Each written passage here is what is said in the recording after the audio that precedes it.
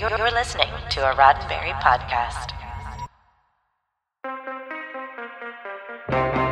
Today's SciFi5 tells the story of a man who created some of the most stunning visual effects in cinema history. His pioneering methods can be seen in film and theme park rides. You may not know his name, but you've seen his work. I'm Jessica Lynn Verdi, and this is your SciFi5, 5 minutes of science fiction history for April 8th. And on this day in 1942, director, producer, and visual effects legend Douglas Trumbull was born. Where did Trumbull get his start in the film industry, and what is his legacy today? Let's find out.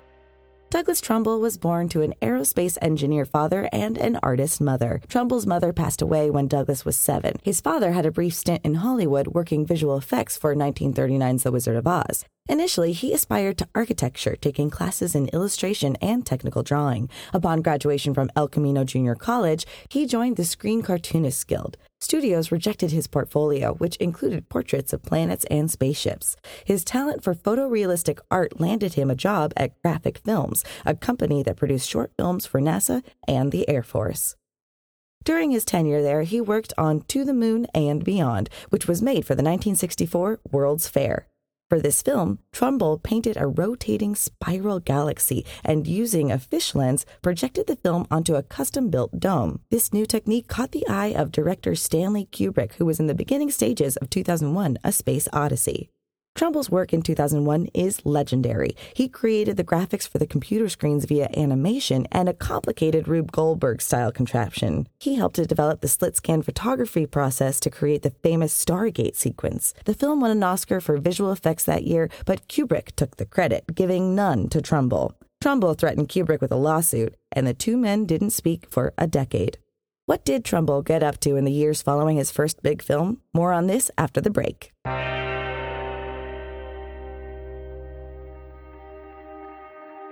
Hi, Dr. Phil Phlox here, also known as John Billingsley. I volunteer for the Hollywood Food Coalition. We serve terrific meals to the unhoused 7 nights a week. We assist 100 nonprofits with their food needs. We work with community partners to address food insecurity in Southern California.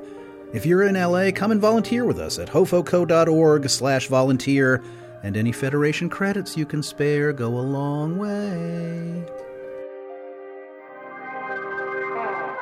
In the early 70s, Trumbull set up his own production company and was hired to handle effects for Michael Crichton's The Andromeda Strain. Trumbull underbid on the project, and it nearly bankrupted him. But the work made an impression on Crichton and director Robert Wise. The success of The Andromeda Strain landed him his directorial debut in 1971, Silent Running, an ecological sci-fi thriller starring Bruce Dern.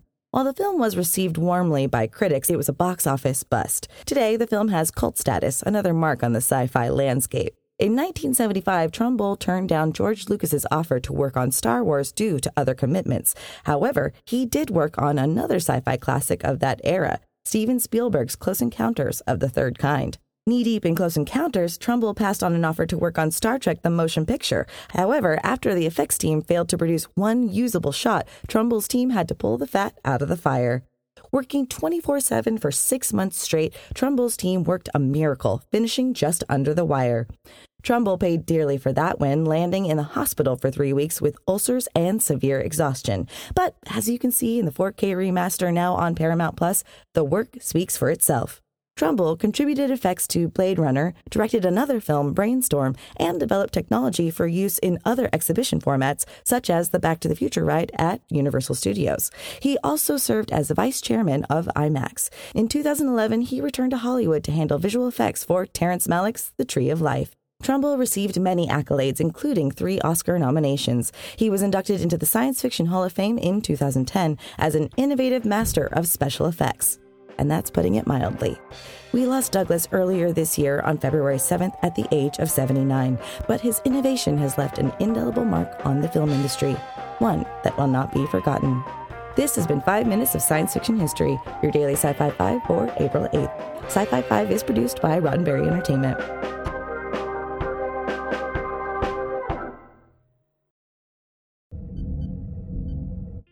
This is a Roddenberry podcast.